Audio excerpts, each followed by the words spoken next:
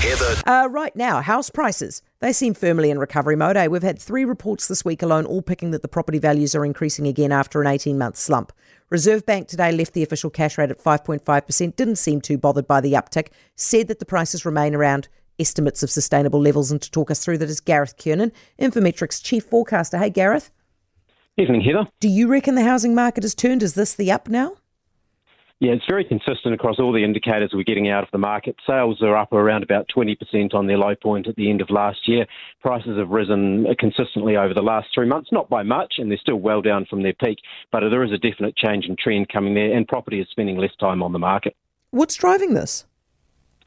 Well, it's not interest rates. We know that mortgage rates have still been creeping upwards, which is not helping you sort of prospective buyers. But, of course, we have seen a big surge in net migration over the last year or so, almost 100,000 people coming into the country, trying to fill the labour shortages that were sort of created by the borders being closed throughout the pandemic. And ultimately, those people have to live somewhere, and whether that's encouraging investors or whether it's those immigrants getting into the market and looking for their first house in New Zealand, that is adding to demand pressures. Gareth, could it be that we're just acting like demented reeffish? We see it starting to go up and we think we better pile in there again because we're going to need more houses ourselves?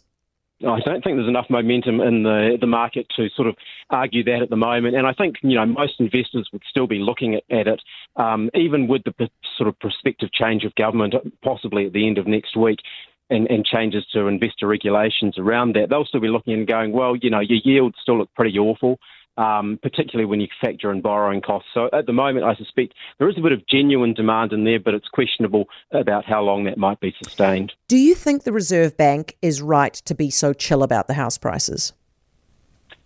I think, look, their sort of words around them being near sustainable levels does concern me, really. I mean, when you look at the sort of, for your prospective first home buyer looking to get into the market at the moment, they'd be paying about 70% more in terms of mortgage repayments and debt service and costs than they would have been at the end of 2018. So I'm not talking at the height of the pandemic. I'm talking back when interest rates were pretty normal back in 2018.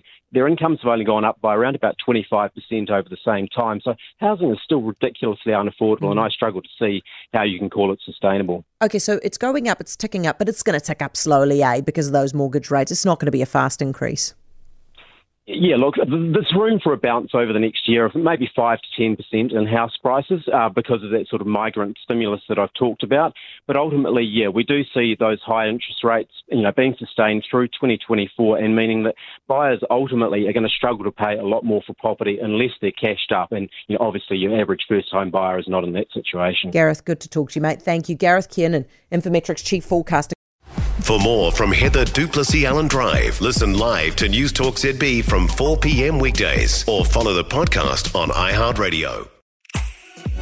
If you enjoyed this podcast, you will love our New Zealand Herald podcast, The Little Things, hosted by me, Francesca Rudkin, and my good friend Louise Airy.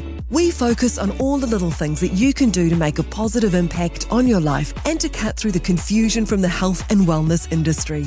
Join us every Saturday to hear from the experts for all the tips and advice you need. Just search The Little Things on iHeartRadio or wherever you get your podcasts.